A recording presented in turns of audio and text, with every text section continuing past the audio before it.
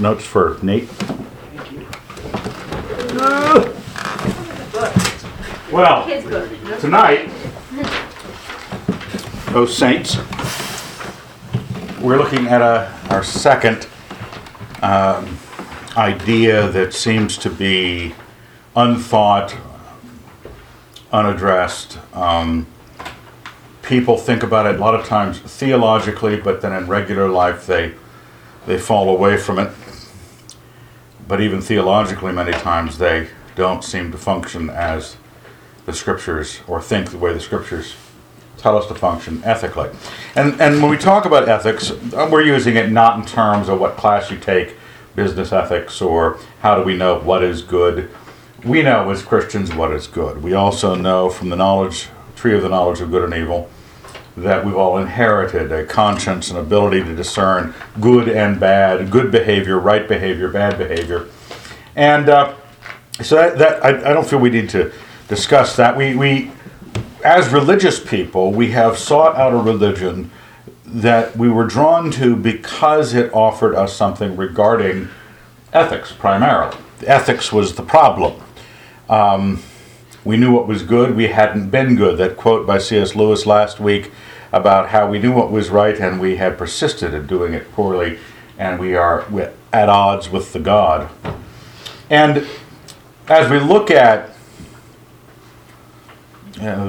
how big this task is, God has made all things, and He has made all things with this freedom to do yes or no, and a intention that it be a certain way. He gave us a freedom, but there's an intention that His creation, from small things to big things, be done a certain way. And we think of that in terms of the idea of an ultimate virtue, doing it the way God would have it done. When we get to the idea of the covenant, it's one of those words that people only tend to use nowadays in religious settings. They instead of having a contract, they want to covenant with one another, or it sounds religious. It's not really a religious term. It's an ancient treaty term. You get it out of ancient Hittite, or Mitanni, or Ugaritic, or other, Semitic people groups there in the Palestinian area and north. We have examples where the same word is used for a treaty between people. It's this, I have a little definition, a solemn promise to engage in or refrain from a specified action, and was the term of treaties in antiquity. They could be all the way down to personal treaties or personal agreements. Husband and wife, two friends, Jonathan and David, had a covenant together. We have any kind of statement of a binding intention. And the point of a binding intention is that what was being accomplished, or what was being addressed in the covenant, be worked out together.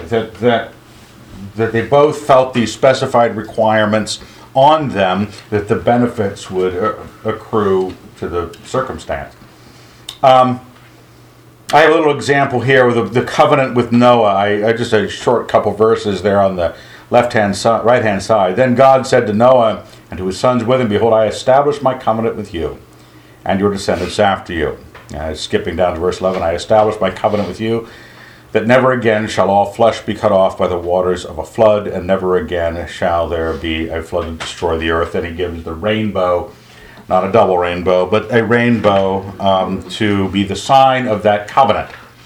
Now, just because when people get all covenant happy, they start looking through at covenants in the Bible as if there is some sort of sequential covenants that had to be accounted for, the covenant of grace, the covenant of law. And there are covenants that are sequential, but not all covenants, again, because it's not a spiritual terminology, it's just a record of an agreement, a treaty. The one with Noah does not have any salvific purposes at all. It doesn't tie in with the covenant of Abraham at all. It's just a generic covenant for all of mankind that in future, no matter how rotten you get, I'll kill you all, yes, but not with water. That's basically the agreement. Where we get to where it matters to us is where God, when mankind has grown, past the flood, God had wiped the slate clean, down to 8 people with Noah and his family, and they have slowly built back up into nation groups. They were sticking together at Babel. They were broken apart at Babel into all the nations of the world. And God has, in his desire to have this treaty and this connection from his free-willed creation to himself, has this relationship with Abraham in Ur of the Chaldees that seems to be, we don't have any pre-knowledge of Abram and his behavior, but he seems to be devoutly a follower of El, or Elohim, or of God. It wasn't Yahweh at the time. And so chapter 15 of Genesis, our basic story that we're going to go after with this ethics issue, how the God, when he touches base with Abram and establishes a moral covenant, or a covenant that is designed to have a relationship with one man and those descending after him, where does that take us? And why do we come to the place where the law and grace are at odds in St. Paul? After these things, first Genesis 15, after these things the word of the Lord came to Abram in a vision. Fear not, Abram, I am your shield, your reward shall be very great. But Abram said, O Lord God, what wilt thou give me, for I continue childless, and the heir of my house is Eliezer of Damascus. And Abram said, Behold, thou hast given me no offspring, and a slave born in my house will be my heir. And behold, the word of the Lord came to him. This man shall not be your heir, your own son shall be your heir. And he brought him outside and said, Look toward heaven, and number the stars, if you are able to number them. Then he said to him, So shall your descendants be. And he believed the Lord, and he reckoned it to him as righteousness. Did I open in prayer, by the way? Nope. Didn't think. Do you think the people on the CD would mind if we prayed now?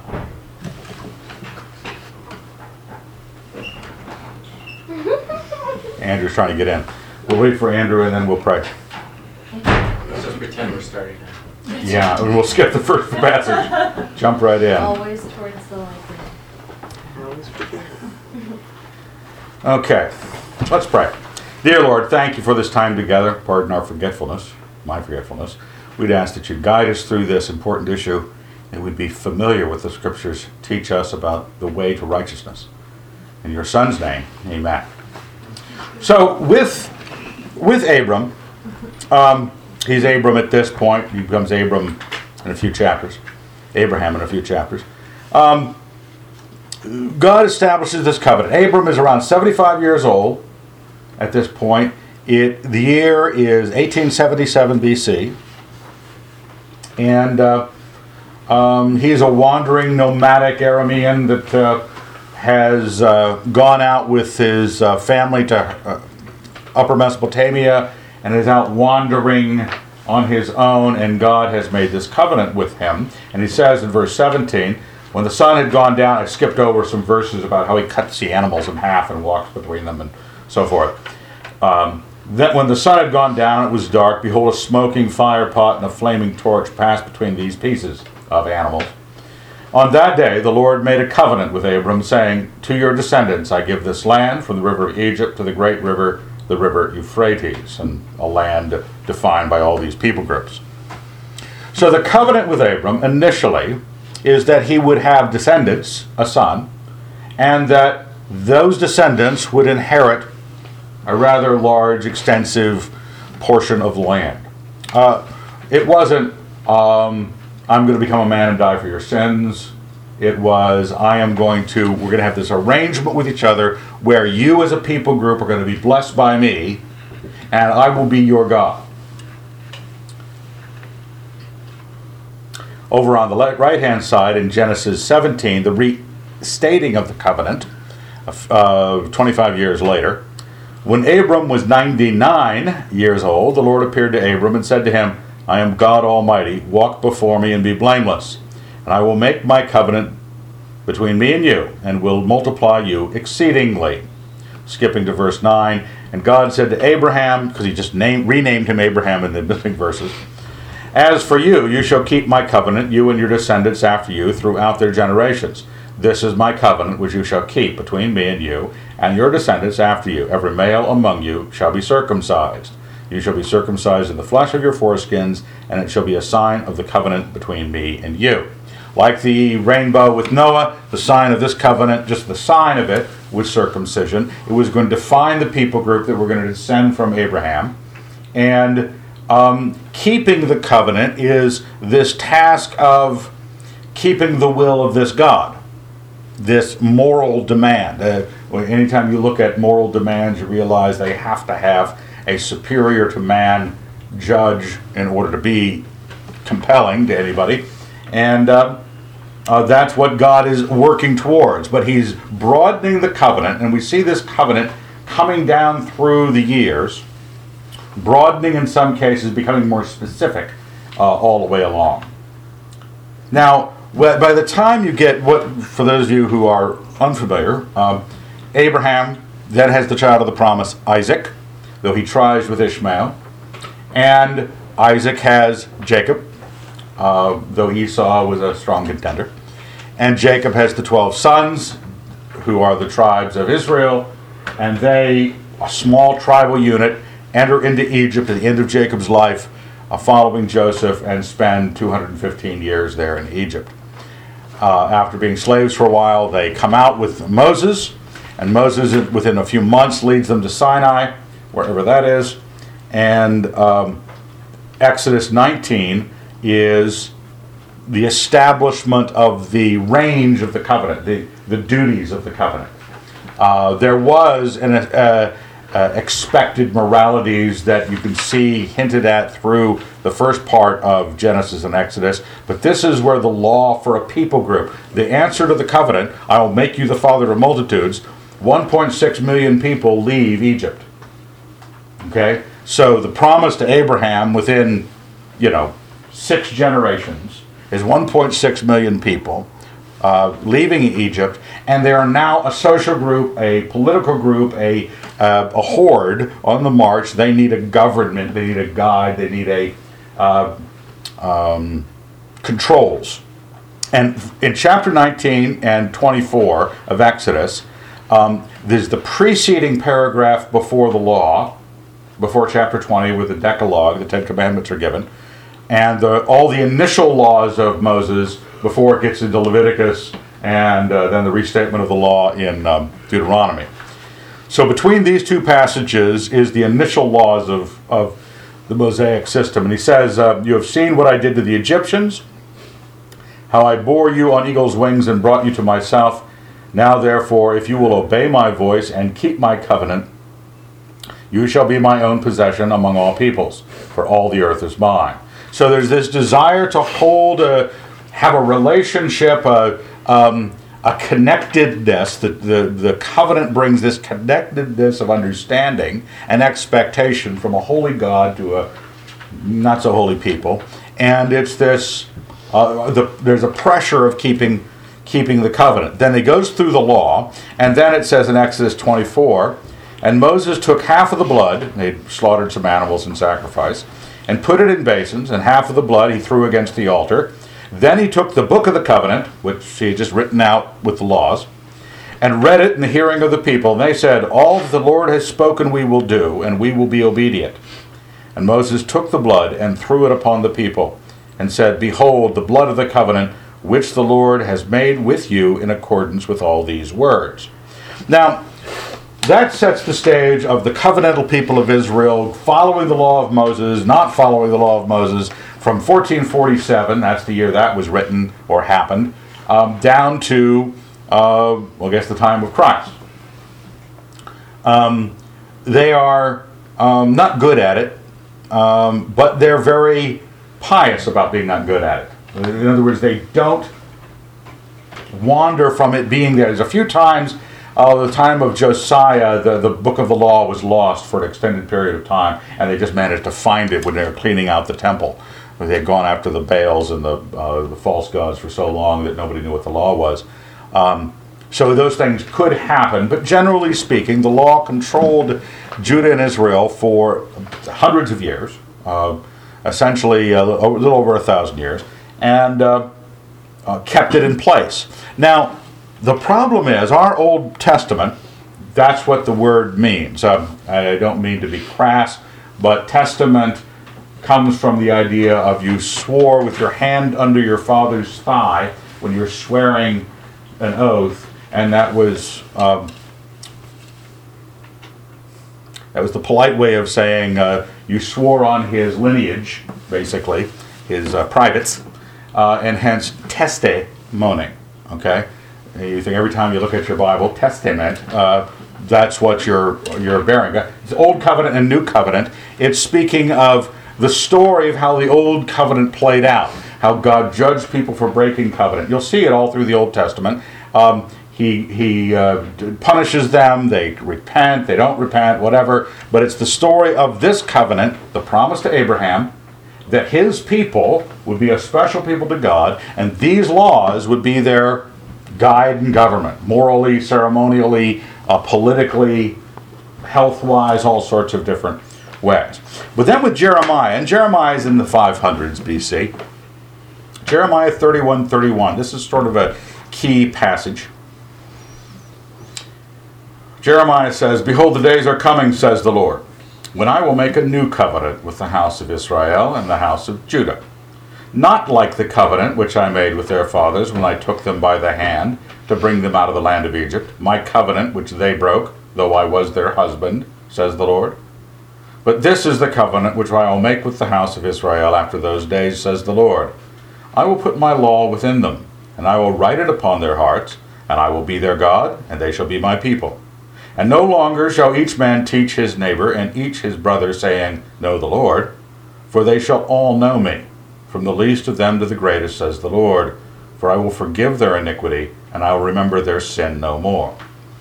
Well, this is sort of almost an idyllic, utopian notion of the covenant, because the covenant was this desire to have this exchange, this expectation, this back and forth return and blessing and praise and honor between these two agents, God and the descendants of Abraham. And it wasn't working out. They, as he says, the covenant which they broke, they weren't doing it. And Jeremiah is from the word of the Lord telling them that there's coming a covenant, a different one, not the one that came before, but a new covenant in which a pristine level of ethics was going to be the case. Now, the ethical frame that the Old Covenant handled, there were two things. And you sort of got to keep this in mind, because sometimes your mind will split later on. Once you're in the New Covenant, you'll still not realize that you split your covenant in half. Two aspects ethically in the covenant. One is making right the rebellion that had existed before, sacrifices, etc. How do you take care of the guilt? You had a sacrificial system, you had a temple, you had priests, you had mediators, you had the prophets coming to convict the people of sin. They'd repent in sackcloth and ashes and have a means of addressing that. The second aspect is the positive ethical aspect, in which there's a law. It says, don't do that. Okay? Stuff that you proactively, positively obey. There's the laws you obey to get right with God, and the laws you obey to not get wrong with God. Okay? Those are two halves of the covenant. And God says, in this case, this pristine utopian covenant that he is prophesying coming will be different in this way. The end result is to be their God and they be my people. That's what he had with the first covenant. I was their God, they are my people. Israel, the chosen people of God. This new covenant was going to have a new chosen people of God, and they were going to be different, that they would have the law within them. They wouldn't even need to try to get somebody else in the covenant to know the Lord, because you only had this covenant if you knew the Lord. Because he says, no longer shall each man tell and teach his neighbor, know the Lord, for they shall all know me. Everyone in this covenant already knows God. Okay, so there is already a personal encounter. They have the law inside them, and they have personal knowledge of God, and I will forgive their iniquity and remember their sin no more. So it handles both sides of a covenant, but it handles it in a sort of pristine way. I'll just forgive, and they will naturally understand and be the kind of people. They won't have this external law, nor will they need external reminders telling you you better do this. Now, this, I give a couple New Testament passages here on the side that are directly used off of Jeremiah, and we're going to come back to this passage because the New Testament writers use it a lot. Matthew 26, and Christ is at the Last Supper, and as they were eating, Jesus took bread and blessed, and broke it and gave it to the disciples and said, take, eat, this is my body. And he took a cup, and when he had given thanks, he gave it to them, saying, drink of it, all of you, for this is my blood of the covenant, which is poured out for many for the forgiveness of sins. I tell you, I shall not drink again of this fruit of the vine until that day when I drink it new with you in my Father's kingdom. Paul refers, it's also recorded in Mark, I believe, with the words new covenant, but Paul quotes it as this in 11:25 of Corinthians. In the same way, also the cup after supper, saying, this cup is the new covenant in my blood. Do this as often as you drink it in remembrance of me. Now, Matthew, Mark, Paul all witnessed that this thing called out in Jeremiah 31 is at least being claimed at the crucial key moment of the establishment of Christianity, the death of Jesus Christ, the Last Supper, the symbolism of his action at the Last Supper. It says this is the new covenant. Now in Corinthians, 2 Corinthians 3:1, just to let you know, this is sort of pre-reminding you or getting further into the New Testament before we get there. Are we beginning to commend ourselves again, or do we need, as some do, letters of recommendation to you or from you? You yourselves are our letter of recommendation, written on your hearts to be known and read by all men, and you show that you are a letter from Christ delivered by us, written not with ink but with the Spirit of the living God, not on tablets of stone, but on tablets of human hearts. That's echoing the Jeremiah distinction between laws written on stone. I'm going to write my law within them, I'll write it on their hearts. And then verse 4, such is the confidence that we have through Christ our God, toward God. Not that we are competent of ourselves to claim anything as coming from us. Our competence is from God, who has made us competent to be ministers of a new covenant, not in a written code, but in the Spirit. For the written code kills, but the Spirit gives life. So you begin to get a sense that, hold it, maybe it's not just, well, the Jews are all right too, but we're just different, we're Christians, we follow Jesus, but all the kind of thing. No, the written code of the Jews was not, and we get this all through Romans and Galatians, it was not to provide successfully what God wanted. He knew all along it wasn't going to provide successfully what he wanted. It provided something, but not that. It provided something, but not that. Because the written code kills, the Spirit, the thing written on your hearts, the thing promised in Jeremiah, it gives life. So we're going to want in our pursuit of ethics, if we're the kind of people that are pursuing ethics, and if we're tempted to follow the law of Moses, we should be told and reminded that the New Testament writers say, no, that is not the path to being good. That is not the path to successful righteousness. You might want to look into this new covenant that Jeremiah promises to see how I get this written code, not written outside me, but written inside me.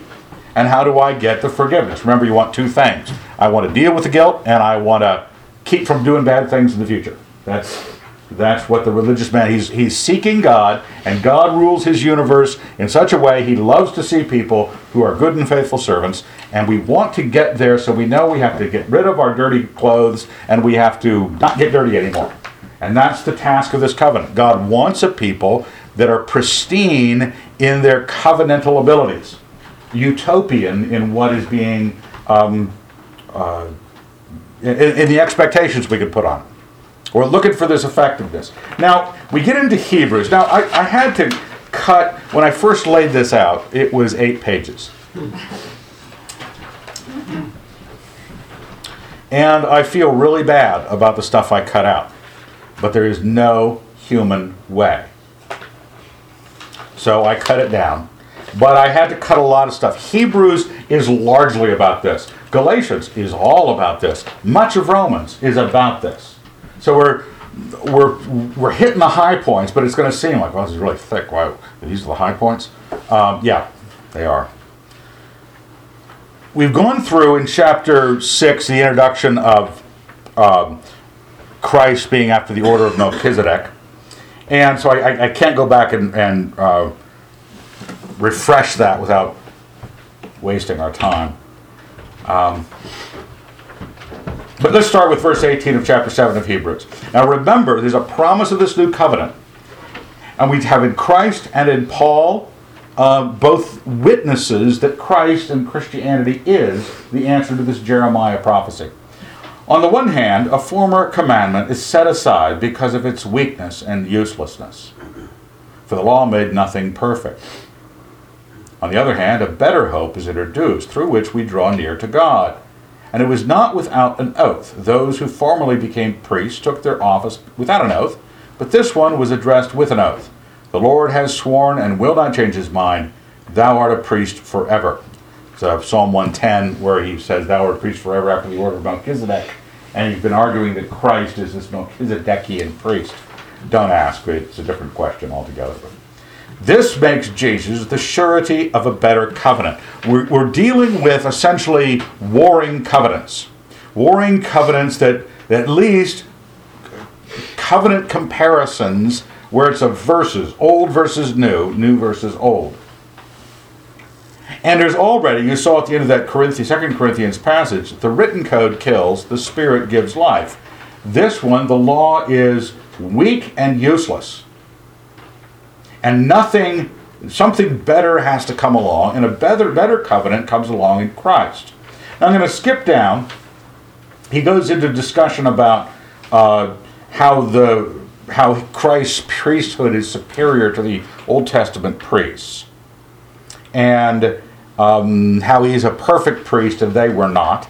And he says in verse 5 of chapter 8 of Hebrews, down here at the bottom, they serve a copy and a shadow of the heavenly sanctuary. For when Moses was about to erect the tent, he was instructed by God, saying, see that you make everything according to the pattern which was shown you on the mountain. But as it is, Christ has obtained a ministry which is as much more excellent than the old, as the covenant he mediates is better, since it is enacted on better promises. For if that first covenant had been faultless, there would have been no occasion for a second. So there's this blame or incompleteness or weakness or uselessness, whatever term, killingness of the first covenant. And it needed to be fixed. It needed to be what the covenant represented itself as being, a path of righteousness and a system of atonement for sin. It wasn't achieving. There are better promises that can be met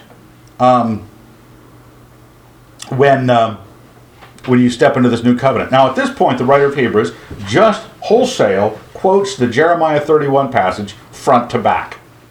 Verse 8, it said, the days will come, says the Lord, when I will establish a new covenant. Quotes the whole passage there I read earlier out of Jeremiah. Down to verse 12, I will be merciful toward their iniquities, I'll remember their sins no more. So the writer of Hebrews is hanging Christianity on that Jeremiah pristine utopian covenant promise. creating a people of God that are near to Him, actually, near to Him in a way that wasn't just superficial, or as he talks about the tabernacle, serving a copy and a shadow. In speaking, verse 13, of a new covenant, he treats the first as obsolete. And what is becoming obsolete and growing old is ready to vanish away. The basic thing, one of the basic things you want to come away with is, if you have the new covenant in you, the old covenant is obsolete. If the new covenant is taken up in your life, it's got a method of reaching, making you the people of God in a way that God approves, then the old covenant is obsolete. Now, we all know in this tech age, I don't know how long Allie's going to be satisfied with that iPad. 6 months, I give it. Something new will come out, a 15G iPad that's the size of a Volkswagen. It'll fold up to your hip pocket. We almost can't stand. You ever have a transistor radio? Do you even know what one is? Obsolete, basically. Still works, but it's obsolete. And nobody can stand. When they have the new thing, you have to have the new thing. A lot of times, people who are called antinomians, antinomian is sort of an insult. It just means against the law. And usually antinomians are guilty of being against the law so they can live like, profligates. So they remove the law so they can do what they want. The obsolescence of the law only counts if I've got a replacement. Yeah, that's what makes it obsolete. It still, matter of fact, St. Paul argues in Timothy that the law is good if it's used justly, knowing this, that the law was not written for the just, but for the unjust. So the people who don't have the replacement of the new covenant, it's fine to read them the Ten Commandments.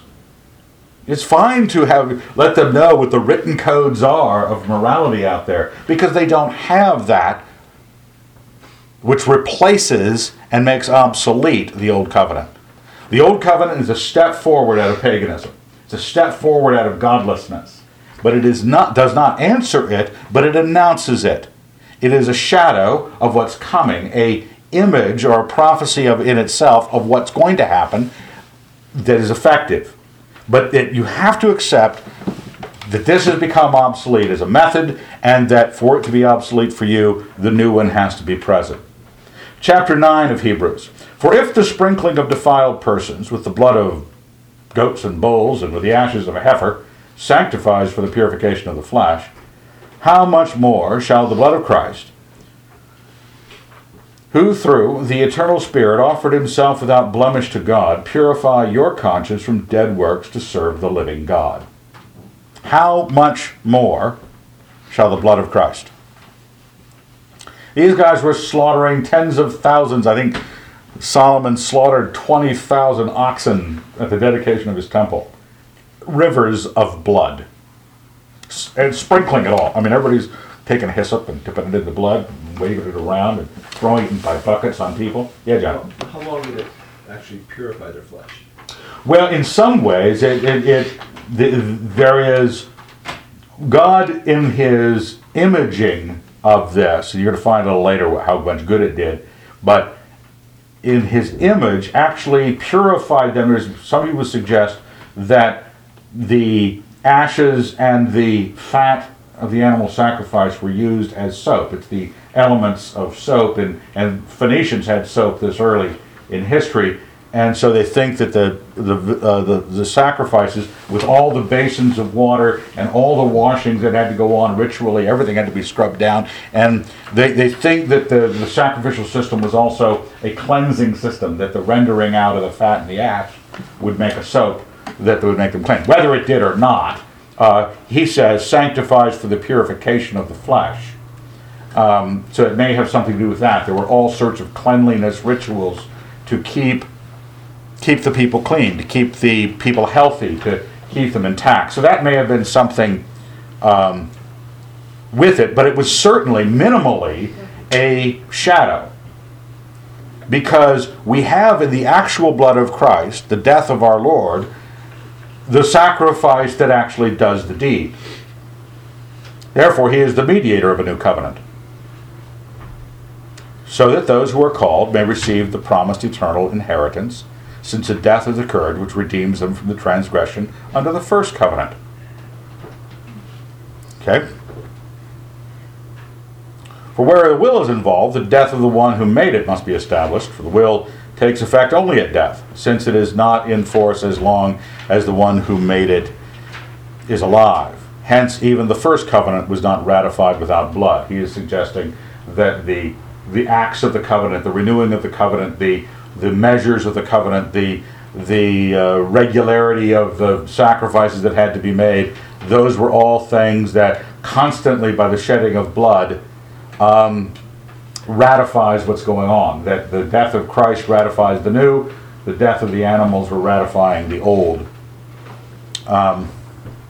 For when every commandment of the law had been declared by Moses to all the people, he took the blood of calves and goats, and he refers back to what I read to you earlier in Exodus 24, throwing the blood on the people.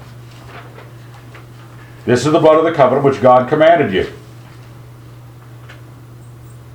And he does, at the end of verse 22, he says, and without the shedding of blood, there is no forgiveness of sins. And a lot of people wonder whether there was forgiveness of sins in the shedding of blood in the Old Covenant. It says there you have to shed blood to forgive sins, but does that mean that was working for them? Did it mean that God's grace, because you killed a sheep, went out to you? Let's continue before we try to answer that. Because we're going to see this commonality. Not only are they at odds with each other, not is only one weak and useless and obsolete and killing, and one successful, utopian, pristine, internal, natural, glorious, sacrifices of bulls, goats, Jesus Christ, big difference. But they're connected in that one is a copy. Verse 23, thus it was necessary for the copies of the heavenly things to be purified with these rites, but the heavenly things themselves with better sacrifices than these. He's saying that the tabernacle was a built image of what Moses was shown on the mountain, the heavenly court, or whatever. The heavenly things are purified by heavenly sacrifices. For Christ has entered not into a sanctuary made with hands, a copy of the true one, but into heaven itself, now to appear in the presence of God on our behalf. Nor was it to offer himself repeatedly, as the high priest enters the holy place yearly with blood not his own. For then he would have to have suffered repeatedly since the foundation of the world. But as it is, he has appeared once for all at the end of the age to put away sin by the sacrifice of himself. It's such a perfect sacrifice. This is such a utopian thing that we're coming across. That's probably, utopian is not the good word because it means nowhere or no place. But we want to stress how gloriously different this covenant is. The death in it sufficed. The death was infinite. It was the righteous God made man, taking incarnate form and being killed. You can't get more death than that. The immortal dies, I think, as Charles Wesley says. Is it Charles Wesley? Yeah. Choose mystery all. The immortal dies. And you start to realize, and he doesn't have to come back and offer it time and again. He is serving this task in heaven, the heavenly temple, whereas the priests of Moses were serving in an earthly tent that was a copy. But people get caught up in earthly religions and think that it is the place of value. They stop at the sign that says 5 miles to Albuquerque and think they're in Albuquerque.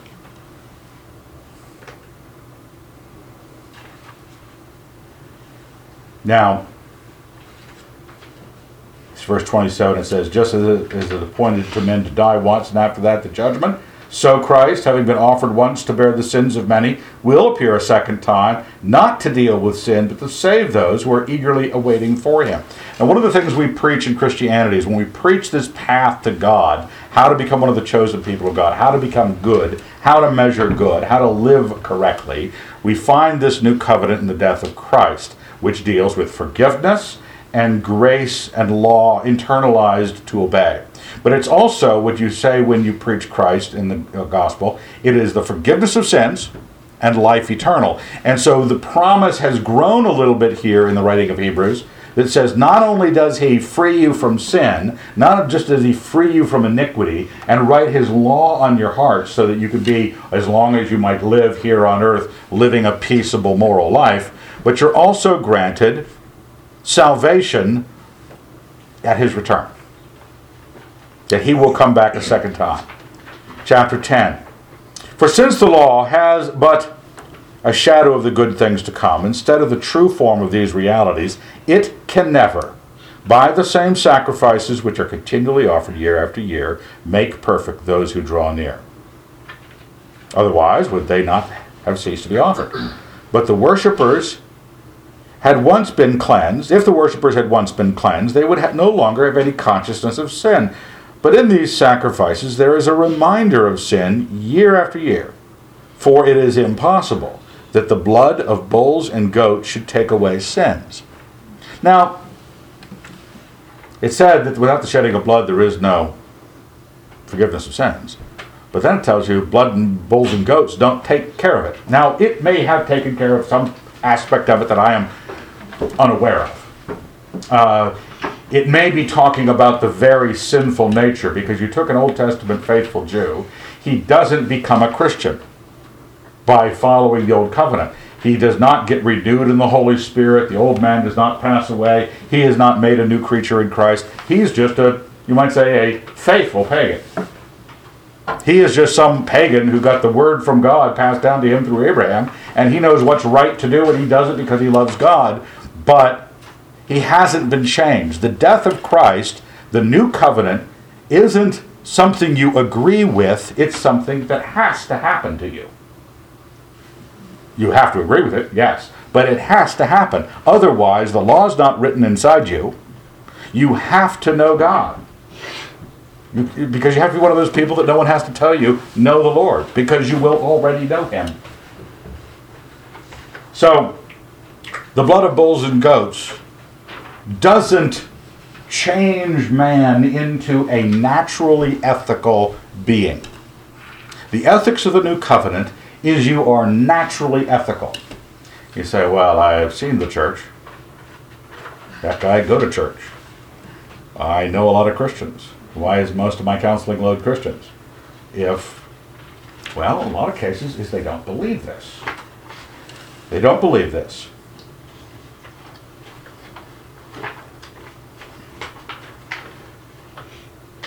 Down in verse 9, it says, he abolishes the first in order to establish the second. And by that will, we have been sanctified through the offering of the body of Jesus Christ once for all. These are strong, confident statements. Now, it doesn't say that a Christian can't sin. It's just saying the condition of the Christian in his ethical pursuit is not one where he reaches out to the church's rules for this, or the rules of Moses for this, because those are written codes. He consults whether or not his heart is telling him what he ought to be doing. Not because his heart, with his motivations, that is like some Disney film, as long as you follow your own dreams. No. It's whether or not the dream of God's righteousness was put in you by God's Holy Spirit. If the dream of God's righteousness was put in you by God's Holy Spirit, you can have reference to that. But you have to have stepped to this higher level. Doesn't mean you can't sin. It says that in 1 John. I'm writing these things to you, my brother, that you may not sin.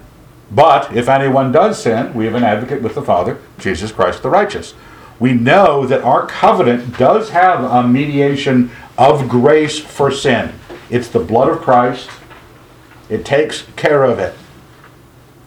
And also it has a path to future righteousness, which is internalized law, internalized character, being a Christian. In verse 14 it says, "For by a single offering he has perfected for all time those who are sanctified." That's what's wonderful about this. Now, given your variety of theologies that may be here, you are, some people believe that Jesus Christ died on the cross with all your sins in mind. They think quantitative death. Some people think that it's qualitative in its death. In other words, it's so big that you can't expect it to be died again. It would never have to be died again because it's an infinite death, and every sin is covered by that kind of death. Qualitative, and some people are quantitative. But the old thing didn't perfect people, didn't have this process of making you holy. There's a possibility of holiness in the new covenant. There wasn't a possibility of holiness in the old. You found the guys that were the most the friend of God, chasing other women, being brutal, doing all sorts of, failing things. David was a friend of God, and he has a guy killed for his wife. I mean, that's not even on TV. Even when they made the movie with Richard Gere as David, they didn't have him sleep with Bathsheba until after he killed Uriah. I said, this is Hollywood. You'd think they would have jumped at the chance to have these guys be really wicked. He was really wicked. Samson was wicked. All these guys were wicked. They weren't being perfected by the Old Covenant. The Old Covenant was external. And it met a people group. It was the maintenance of a people group. It tells us here towards the end of this section, verse 22, "Let us draw near with a true heart and full assurance of faith, with our hearts sprinkled clean from an evil conscience, and our bodies washed with pure water. Let us hold fast the confession of our hope without wavering, for he who promises faithful." Okay, there's that allusion to what the picture in the Old Covenant was. Moses out there doing the hyssop thing with the blood, and we have had our hearts sprinkled clean. Because that's where our covenant rests. Verse 24, "And let us consider how to stir up one another to love and good works." Now that's the key beginning point of what we're talking about, the second half of the new covenant. We know the death of Christ for sin. We've all, when we got the gospel preached to us and we repented, we know this, the great relief of being forgiven. The new covenant was great on forgiveness. The new covenant's law, the second part of that thing in Jeremiah, is this path to holiness, this path to righteousness. Galatians 3:6. "Thus Abraham believed God, and it was reckoned to him as righteousness." So he's quoting the covenant, back in the first covenant, 75 years old. "So you see that it is men of faith who are sons of Abraham." Now there he's saying it's not just, okay, if you go through the law, Abraham and then the people, the patriarchs, the people, the tribes, the nation, the law, that was creating a physical image, a shadow, a copy. Even the temple was a copy. But back with Abraham, back at that beginning point, there's a hint that Paul picks up here in Galatians and in Romans. He quotes it in Romans 4, and James also quotes it. That Abraham believed God, it was reckoned to him as righteousness. That behind it all, the real, you might say, nature of the covenant, what God wanted out of man, was always present, faith. It was present with Abraham, and it was present down, you look at the writer of Hebrews, he has later on in the book a whole chapter listing all the Old Testament saints who had faith. And the scripture, foreseeing that God would justify the Gentiles by faith, preached the gospel beforehand to Abraham, saying, "And you shall all the nations be blessed." So that those who are men of faith are blessed with Abraham, who had faith. For all who rely on works of the law are under a curse. Yeah, I want you to remember the Old Covenant cripple. The Old Covenant obsolete, weak, useless. And here, cursed. As it is written, "Cursed be everyone who does not abide by all the things written in the book of the law and do them." Now it is evident that no man is justified by God by the law, for he who through faith is righteous shall live. So it's letting you know that the path to this ethics of the new covenant, if I want this new covenant, has to be through faith. I'm seeing it in Abraham, and he quotes Habakkuk here. It's evident that no man is justified before God by the law, for he who through faith is righteous shall live. That's out of Habakkuk. The old path is keep all the rules, make all the sacrifices, or you're cursed. The new path is your righteousness shall be by faith. Christ redeemed us from the curse of the law, having becoming a curse for us. For it is written, cursed be everyone who hangs on a tree.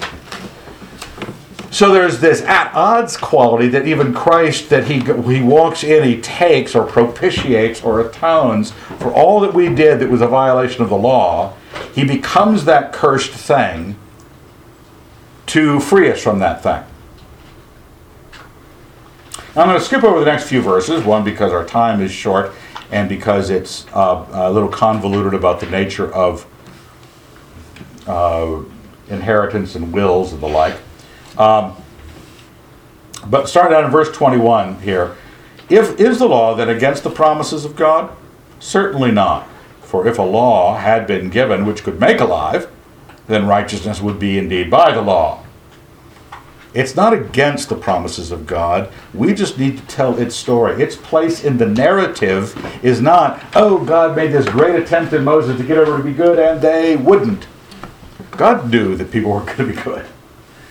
It wasn't that if you could make laws that would make people good, he would have.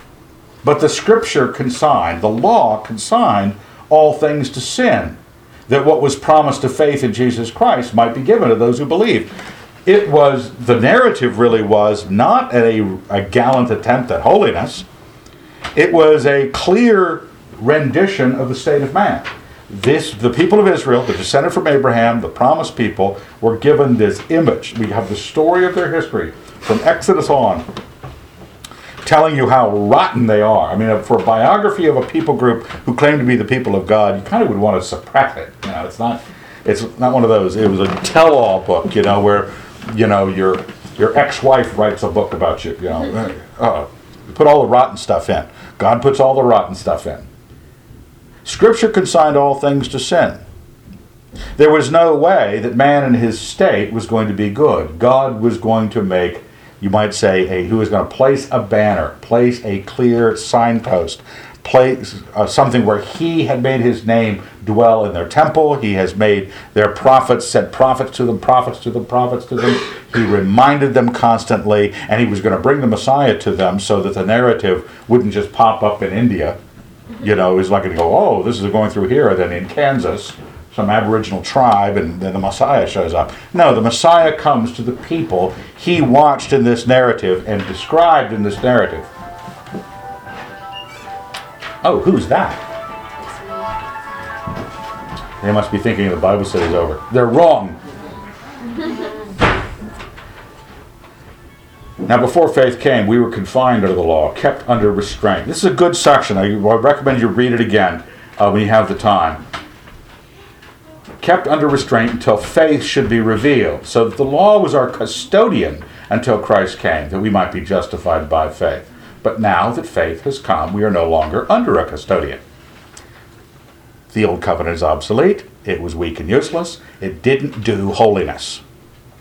It did custody. It was like a foster family.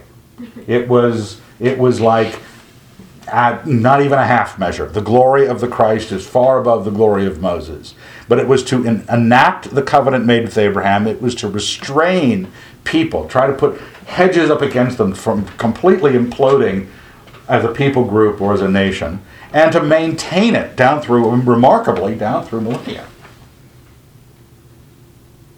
But now we have that which enacts and maintains by faith. They had it by birth, a national connection, and that law was to guide the people group, and we are not under that anymore. For in Christ Jesus you are all sons of God, through faith. For as many of you were baptized into Christ to put on Christ. There is neither Jew nor Greek, neither slave nor free, neither male nor female, for you are all one in Christ Jesus. It removes all that nationalistic physical identity issues because the new covenant just jumps over that right to the individual. And if you are Christ's, then you are Abraham's offspring, heirs according to the promise. He connects us to the old covenant, but the old covenant's back door. What was true with Abraham, he was given a physical covenant. I'll give you a son, and I'll make you a great nation. That was kept through the old covenant. And the back door was Abraham's faith in God. He believed God, it was reckoned to him as righteousness. And that back door is what the front door of it represented the need for, called people to, was the testimony of, toward this great new covenant. Now in chapter 4, he lets them know, the Galatians are having a problem. They're not Jews. They become Christians, and some Jews have come up to Galatia and are trying to lead them back into the law. And Paul has already had some rather harsh words for them earlier, calling them idiots. O foolish Galatians, who has bewitched you, before whose eyes Jesus Christ was publicly portrayed as crucified? Let me ask you only this. Did you receive the Spirit by works of the law or by hearing with faith? Are you so foolish, having begun with the Spirit, you're now ending with the flesh? That's what Paul sees, this split in the covenant. What I said earlier, the covenant has two fronts. One is atonement, and one is active, proactive righteousness. And the new covenant has to handle both. You don't want to step into the new covenant by grace through faith, and then step back into the old, because that's apostasy for your righteousness. He says, back in verse 3, we were slaves to the elemental spirits of the universe when we were children. That now we become sons of God. And then he gets down to verse 9. He says, but now that you have come to know God, or rather be known by God, so they've stepped across that line, they've had the atonement applied to their lives, how can you turn back again to the weak and beggarly elemental spirits, whose slaves you want to be once more? You observe days and months and seasons and years. I'm afraid I've labored over you in vain. Okay? You've got to be sure that you don't trip yourself up, because too often a person becomes a Christian and then they go find a Bible church that somebody recommends because they're strong for the kingdom, and you find that some of those are the worst about applying the law, the written code, rather than saying, if you've come into Christ, you've been wonderfully changed, and God has changed your heart towards sin, and He has written His law on your hearts. Now, it's not just everybody gets to make up their own law, because we do have a Bible, and we are able to check with the apostles, people who did have the Holy Spirit, and to find out whether or not the Spirit in us is the Spirit in St. Paul. That's what I like to check in the Scriptures. Is the Spirit in me the Spirit that moves St. Paul, St. Peter, St. James, St. Luke, whatever the guys that you want to represent? But whatever the case, it's going to have certain qualities. It's not going to be a liturgical calendar observing days, seasons, and years. How can you go back to that kind of religion? Then he gives, skipping over a number of verses in chapter 4, towards the end of the chapter, he actually, it's almost like you can't kick the old covenant far enough down the road. For all of its right placement in the narrative, understanding it correctly, knowing what God's doing with it, how it gets used, or how its strength in people's lives has got to be really defeated. And Paul sets up this allegory where he makes the law and the law keepers children of Hagar. And he makes the children of the true faith the children of Sarah. Now what's odd is you go back to that passage in Genesis 17, and Abram is going, couldn't Ishmael live before you? Couldn't we just have him be the child of the promise? He says, no, I'm sure I'll bless Ishmael, but it's going to be Isaac. It's going to be Isaac. He's now telling, in Galatians, Paul's going, and all you Jews, you're Ishmaelites. You are the sons of Hagar. Anybody, the phrase that Al always applies to himself, a wild ass of a man. That's where it comes from, Ishmael. A wild ass of a man. But it is letting us know that this degree of superiority, Paul wants them to have firmly fixed. We are not, verse 31, so brethren, we are not children of the slave, but of the free woman. Now, if you try to go back at this point, now it says, for chapter 5, verse 1, for freedom Christ has set us free. Stand fast, therefore, and do not submit again to a yoke of slavery. Now that verse, you have to remember, is right in the middle of the discussion of the covenants and whether or not you are free by what God has done in you with the new covenant. Don't let it become a rule of Mosaic law. Now I, Paul, say to you that if you receive circumcision, Christ will be of no advantage to you. Because if you split the covenant, the key thing of what God wants out of this relationship, this covenant with you, what he wants, having this personal thing, you being his chosen people, his son, his child, he's going to lose. He's going to be busy forgiving you your whole life, and you'll be busy living by the law. He wants you to be wonderfully forgiven and then perfected because you're living by the heart he gave you. And he tells you Christ will have no advantage. You'll have no advantage. Now, it doesn't say if you receive circumcision because, in the history of the United States in the last few hundred years, that's been standard for young men. Well, it hasn't been religiously so. This is people who take on circumcision in the ancient world in order to become faithful Jews. I testify again, every man who receives circumcision, that he is bound to keep the whole law. If you grant that the law is powerful in one point, it's in everything. You can't say, oh, I take it here. If the law is guiding, the law binds you. You are severed from Christ. You who'd be justified by the law, you have fallen away from grace. Now, if I read that passage in a discussion on loss of salvation, because we like to get into those. Do you believe you can lose your salvation? Well, let me read you Galatians chapter 5, verse 4. You are severed from... Remember what we're talking about. You have stepped aside from what the power of the covenant is that you're in. If you choose to be justified by the law. The word justified just means made righteous. If you choose to be made righteous by the law, you are fallen away from grace.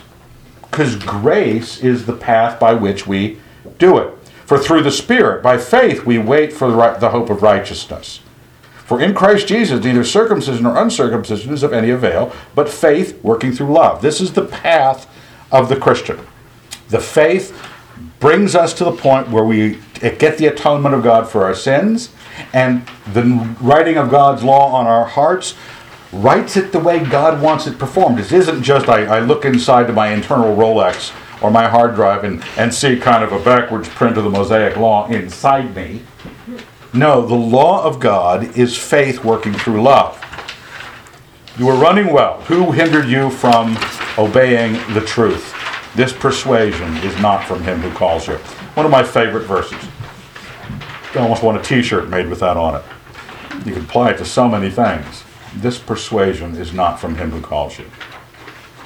People can persuade you. It tells about that in Colossians. I quote that all the time as well because Paul was big on this issue. Why do you submit to regulations? Do not touch, do not taste, do not handle. Which all have the appearance of wisdom, but are of no value in checking the indulgence of the flesh. People are trying to persuade you to split the covenant.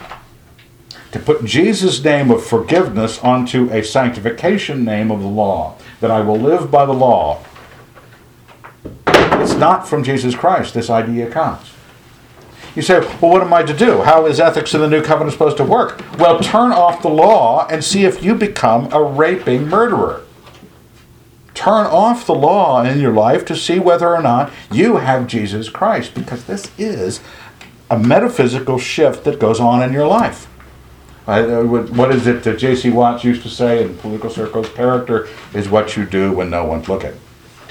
That is what we're looking at as Christians. What we do when there is no law. What we do when there is no law. And then he says, a little leaven leavens the whole lump. That's probably had added, referring to the leaven of the Pharisees, but whatever the case, a little bit of this, If you take circumcision, hey, you're bound to keep the whole thing. It's going to creep into your life, and pretty soon you're going to be running your moral condition off of what rules have been pronounced in front of you, not what kind of person Jesus Christ has made you to be. You were called to freedom, brethren. Only do not use your freedom as an opportunity for the flesh. Say, what is the path of the new covenant ethics? You by faith come to forgiveness, a wonderful change. You have met God. He strikes this deal with you. You have this treaty with God in which His law is inside you, His way, and you find that freedom says, look, it's not going to lead you over here to the flesh where you answer everything you want. Now there's no law in your life. It says, but through love be servants of one another. For the whole law is fulfilled in one word. You shall love your neighbor as yourself. I've included on the right-hand side Jesus Christ telling you that that's the second greatest commandment. That all the law and the prophets are fulfilled in those two things. Love God, love your neighbor. Then St. Paul in Romans, owe no man anything except to love one another, for he who loves his neighbor has fulfilled the law. Jesus Christ, you might say the linchpin that He has written out on your heart is, that's a really bad mixed metaphor. You don't write out a linchpin, do you? Sometimes. I don't even know what a linchpin is. What's a linchpin? Anybody know? Is it like a cotter pin or something like that? It is. Anybody here know what a cotter pin is? Okay, forget the linchpin. Just say that God scribed on your heart love. Because He knows that it's love of God and love of your neighbor that fulfills, that you become naturally that way. That's why you don't wrong your neighbor. All those things that it has to tell unloving people what to do, it's because they're not naturally loving people. Christians are naturally loving people. But if you bite and devour one another, take heed that you're not consumed by one another. But I say, walk by the Spirit and do not gratify the desires of the flesh. And we find that it goes down in, again, I will come in for a landing on this.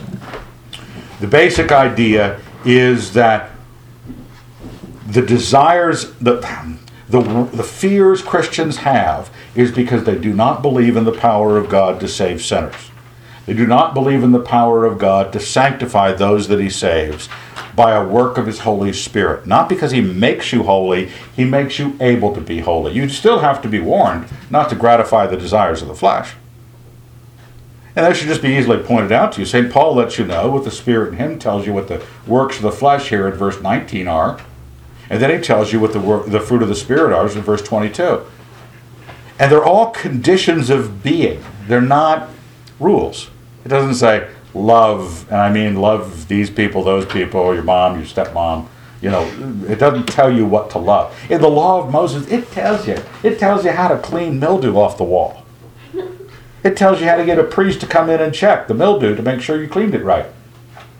It tells you which level of relations you could be married to. If you marry us, you can't marry. Leslie and I were talking about it last night. You can't marry a woman and her sister. It's okay, all right. But here it just tells you the new covenant says love, joy, peace, patience, kindness, goodness, faithfulness, gentleness, self-control. Against such there is no law. If that law has been written on your heart, any of us would trust you with anything. Even marrying sisters? Even marrying sisters. You don't have a sister. I don't. No. Thank goodness. Kelly's relieved. This is the kind of life the Christian is supposed to have. I added this Ephesians passage here on the end. It doesn't directly mention the covenant, the new covenant, but it does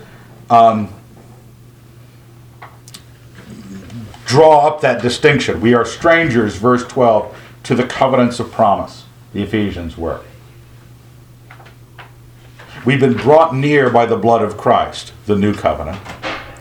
And look what it says. He has made us, verse 14, our peace. For He is our peace, who has made us both one, and has broken down the dividing wall of hostility between Jew and Gentile, by abolishing in His flesh the law of commandments and ordinances, that He might create in Himself one new man in place of the two, so making peace, and might reconcile us both to God in one body through the cross, thereby bringing the hostility to an end.